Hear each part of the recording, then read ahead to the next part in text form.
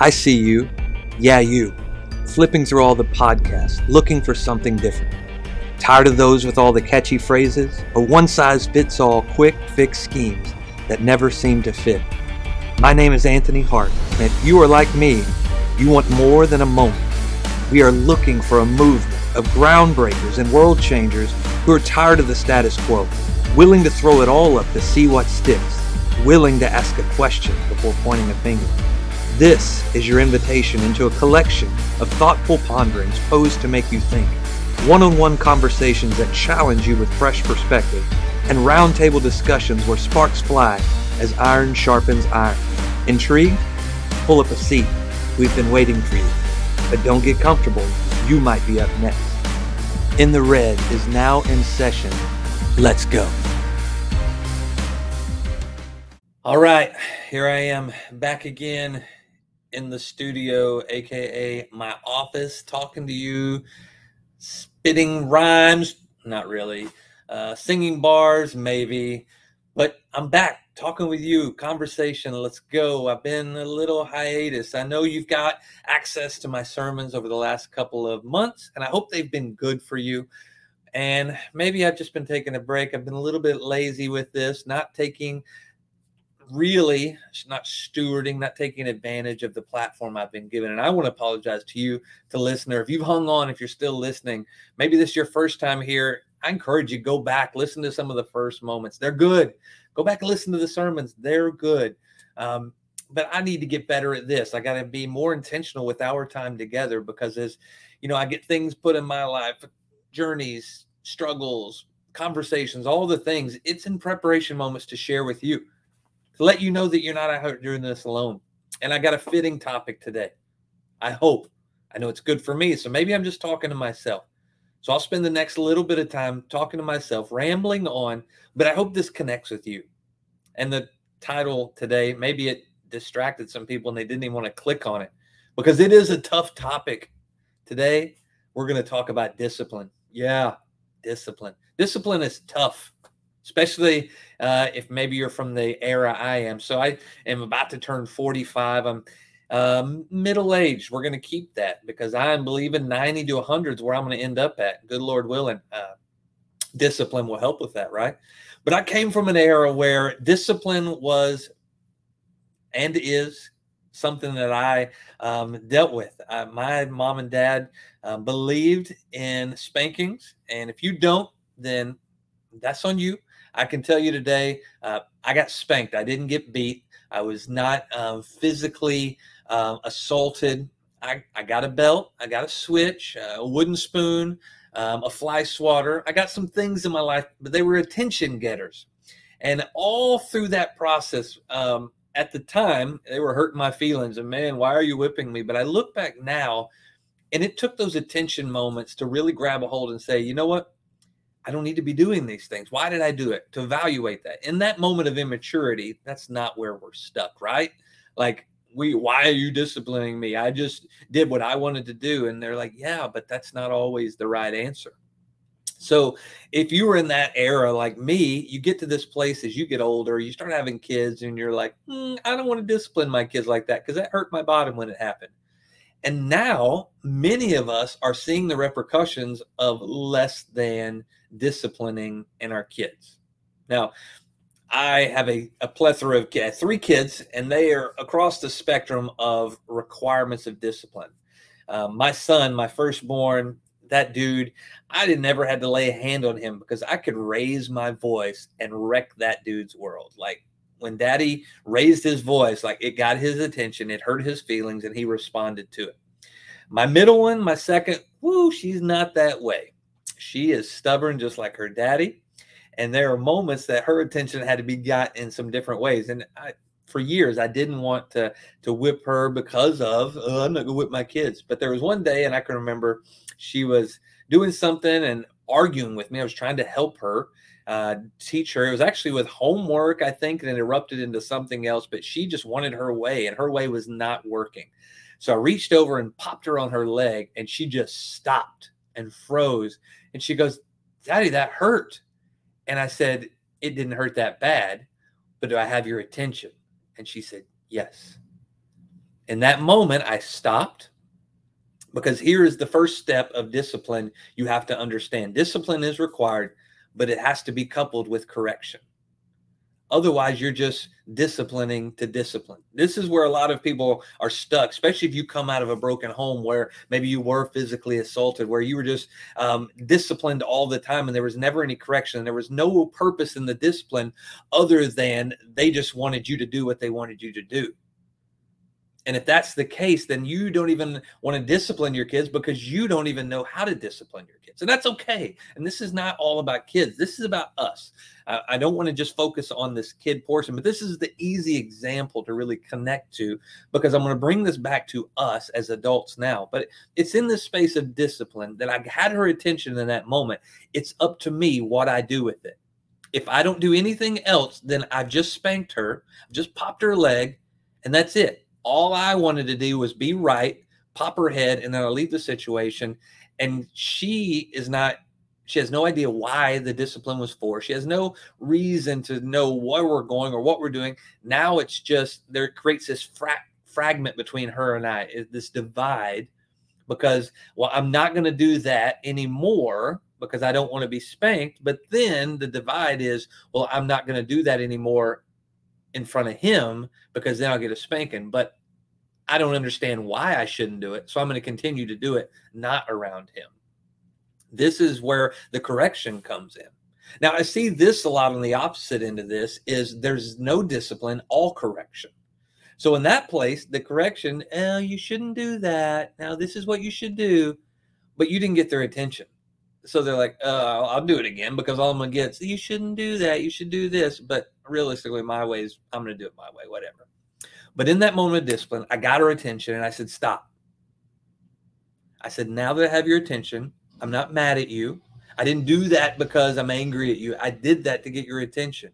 I did that to stop what you're doing. I did that to let you know this is wrong. I'm not going to honor this. There's no respect in the way you're talking. So I have your attention now. Now let's talk about the why. And it was in that moment growth occurred. Connection occurred between her and I. I've not had to spank her since. Now, there's moments that I probably could have because our emotions can creep in. But in those moments, what I'm really trying to do is I want your attention. And now let's talk about the growth. So now for us as adults, this kind of been where I've been at. It took some discipline, which I kind of lost. I was doing a lot of good things. I'm doing preaching sermons. I'm doing a lot of things with the church, doing a lot of things with the Founder Collective. If you don't know about that, it's another podcast I'm a part of. I'm doing those, but what I was doing is not being disciplined in my own platform, in my own thing. And in this place, I had to get my own attention. You know what got my own attention? My wife starting her podcast. I've been telling her for a while. She's come through a journey, a testimony of a lot of struggles in her life. And if you are one that struggles with stress and anxiety, I would encourage you to go listen to the Breath and Beat podcast. This is her personal podcast, her story about how she's overcoming that and connecting with people to let them know that you can't do this alone. The story is to bring us together and help us grow out of it. You don't have to live an anxious and a life that's dealing with depression and all that. There is hope, but you've got to find people who give you hope, people that will connect you to, I believe, God, the number one hope giver that will help us walk through this. So her doing her podcast, I'm sitting back. I'm like, yeah, we're doing my sermons. The podcast is going out. People are getting it. And in my back of my mind is like, yeah, but why aren't you doing more? You got yourself spread thin, but you're not doing the thing that's got your name on it. You're not doing the thing I called you to do. So as I got my whipping, I began to set and pause. I got my attention. I wasn't going to just jump back in on here and just do it to do it. What am I doing this for? What's the correction moment? Getting back to the heart of why we started this In the Red podcast. And what is that? To let you know that you're seen, you're heard. To let you know that I've been there, I've done it. To let you know that I'm a pastor, but that's just a piece of the puzzle. I'm not the super spiritual dude that gets in here and wears a three-piece suit and just talks King James Version all the time, and I can't connect to you where you're at. Because I believe in the conversation piece, the connection piece. That's where everything lies. And through that conversation connection, guess what? There's an accountability that develops. And I've not been holding myself accountable. But it took the discipline of someone else, of watching that, witnessing. It took people, and I'm going to name drop on here, but my buddy Brad Modrich, if you don't know him and follow him, this man is an amazing dude, business starter, doing it well. He represents Allentown's. I was raised out in Walnut Ridge. Sorry, that was an LL Cool J reference. I said I wasn't going to spit bars, but I did. But that's my dude. And his life, if you watch him, if you're on Instagram or Facebook and you're connected to him, this dude lives a disciplined life. And I'm watching it and observing it, and it's pushed me to be better. I'm surrounded by a group of dudes in my Warriors for Christ group that continue to challenge me in their discipline. So other people's discipline begin to discipline me. And it was done in such a way, it wasn't like an accusatory. They never accused me or attacked me. Like, why are you? It was, but I watched them and their discipline begin to discipline me. I began to get whooped in my mind because I knew I should be better. And in that correction moment, it began to shift and change me. Peaceful nudges by my friend Janice, who helps steward this podcast and get people along. Like Tamara, if you don't know Tamara Andrus, I'm just name dropping people in my life that have helped me. Jay Stallings, all these people in my life. You got to have people in your life that will help discipline you through their discipline. If you have a bunch of undisciplined people in your life, guess what? You're not going to be prone to discipline yourself. This is why as kids, when we got disciplined and we begin to help our brothers and sisters through our own discipline, help them realize you don't have to get whippings to get their attention. There was times that my stronger backside probably prevented my brother from getting whippings. Now, there was seasons where he should have got more weapons than he did. I don't know. But I want to talk about discipline through the lens of the Bible. If you've never read the Bible, I would encourage you to read Proverbs, because Proverbs is probably the one chapter in the book, or one book in the Bible that if you've never read it, you didn't know that you've heard a lot of things out. A lot of people quote Proverbs. A lot of people say things, especially if you're in the business world, that will connect to you. And what they don't realize is it's actually scripture. But there is so much profound wisdom in Proverbs. The writer of it, there's actually a couple of writers, but King Solomon wrote the majority of it. And his big ask with God was not, God said you can have anything because you're obedience. He didn't say, I want money, I want fame, I want all the things. He said, I want wisdom, because he knew the key to unlocking everything is wisdom, of learning and growing and having the wisdom to be able to do other things. It requires work after that. This is a lot like discipline. Correction is the wisdom, but if we just know something, we don't put the work into getting better, into doing it, then it's just information. But wisdom is actually learned, or actually activated knowledge, activated information. You take that and say, I'm not going to do that again. That's the wisdom to grow in that moment and say, if I got a whipping for it, I can't go back to that place, because I'm going to have to get a whipping again if I continue in that same cycle. Whatever that cycle is in your life, are you being whipped constantly by yourself? Are you being taken advantage of by others in that cycle? Wisdom says, I don't want to do this anymore. I got to get out of this cycle. Anxiety, depression, if I'm in this cycle and I always find myself back at this place, along the way, if you really look, you're getting information that can get you out of that cycle. If you're not, then you have to change the voices in your life. If you're around a bunch of negative people, you're never going to get the information to pull you out of that cycle. You're going to be in that constant space, which will get you in a place where you feel like you have no control. That's when you make the ultimate decision of suicide, of taking that action that you can't take back. Change the voices in your life. Change the information. But then it's up to you to change that information into wisdom by taking action. That's the correction piece of this. So Proverbs, Solomon, who wrote this, says, God, I want wisdom, because I know this is not only going to change my life, but it's going to help me impact those that I serve as their king. It also going to help me those that I come in contact from other kingdoms. That's why a lot of other kingdoms and religions reference the Bible, because of the things that Solomon said. But one of the Proverbs is this. Proverbs 12:1 says, whoever loves discipline loves knowledge, but whoever hates correction is stupid. I love that, because it's so true. Because, I love knowledge. We love knowledge, and we get this big, we buy books. Like if you look behind me, if you look through the audio right now, behind me is my bookshelf with books that I've read and look at me, all the knowledge I have. But this is all worthless if I don't activate it and put it into play. Discipline is worthless if there's no correction to go, if I don't course correct my life, if I don't begin to shift and change my action and my plans to coincide with what I've learned from this knowledge, from this discipline. You have to take a step. You got to respond to it. And that whoever hates correction is stupid, because in that moment of being disciplined, if it's only about the discipline, then guess what? The discipline has to occur again and again and again, because there was never any correction. And the discipline is only focused on trying to fix one thing, because there's always going to be discipline in your life, but it shouldn't be the same discipline over and over. If your habit is to beat yourself into submission over the same thing every day, you have the ability to learn so you don't have to be whipped that way anymore. It doesn't mean there's not discipline down the road for something else. Building these habits, these things in your life to overcome that place opens you up for growing in another area. It opens the door for you to grow out of where you're at, but the growing doesn't stop. We're in constant growing. Think about the things you got in trouble for as a small child. You got your hand popped for touching one of mom's knickknacks. But guess what? When you're older, you didn't get popped for the same thing, because you had zero desire to just touch and feel everything and knock things off and break it. Now you're getting in trouble for wrestling with your brother and sister, because the result could be the same thing, but your actions are different. So growing in this place of discipline. So another scripture we find is in Job.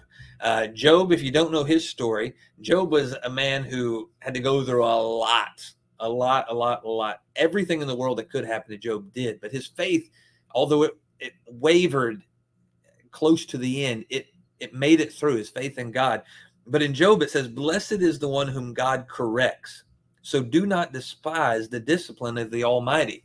See, for me, I had to learn sometimes that whipping is God saying, "Hey, I'm trying to get your attention, boy, because I've put you in this space. I've given you this wisdom. I've allowed you to walk this journey. I've overcome some things in your life. And it's not just so you can jump on a platform and preach on Sunday. It's bigger than that. There will be people who never come into a church or have been hurt by church that will walk into that place. What are you doing to connect with those people? Because they need to know that I love them too. Because they've been feeling disciplined in their life, but really it's not me disciplining them at all. It's the response. It's the results of their own actions. It's a result of the people that they're hanging out. It's the results of the constant cycle of brokenness and hurt that they've gone through, because they don't feel worthy of anything else because of what's been done to them. What are you doing to connect with them?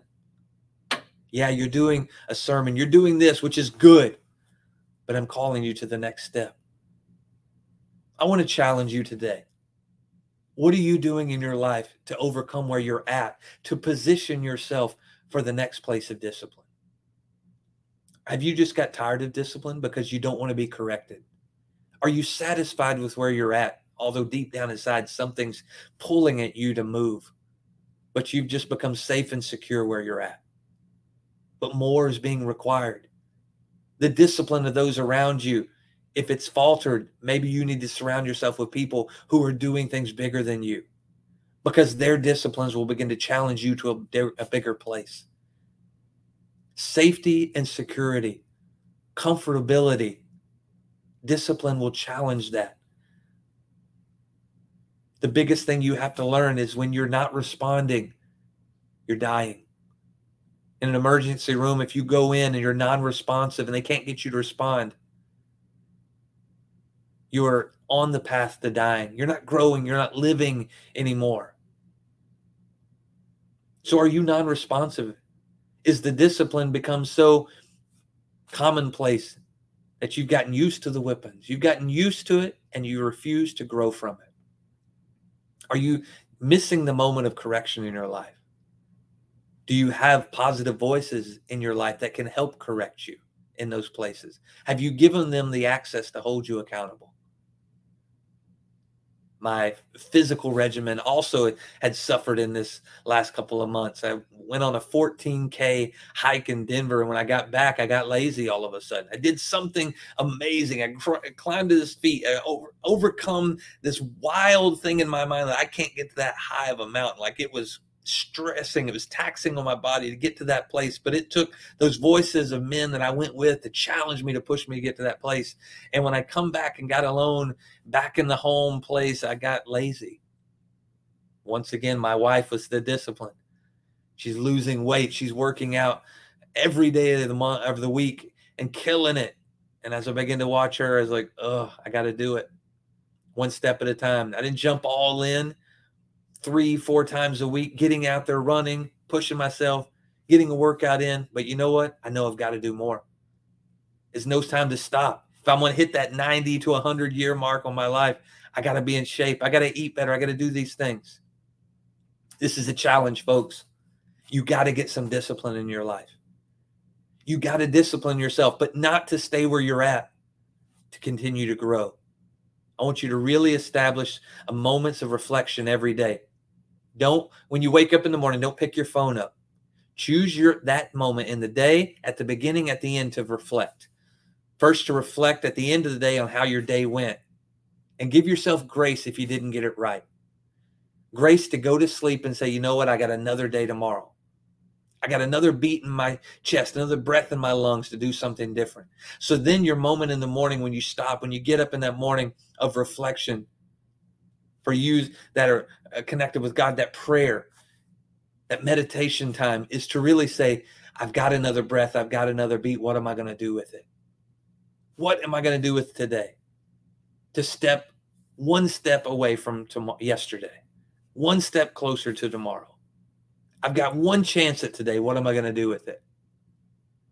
That's the power of purpose. That's the power of those disciplines of pushing you towards purpose. I hope you've enjoyed this. I hope it's helped you, or maybe you just heard me and how I'm learning myself. We can do this together. God bless you. It's time to move. Let's go.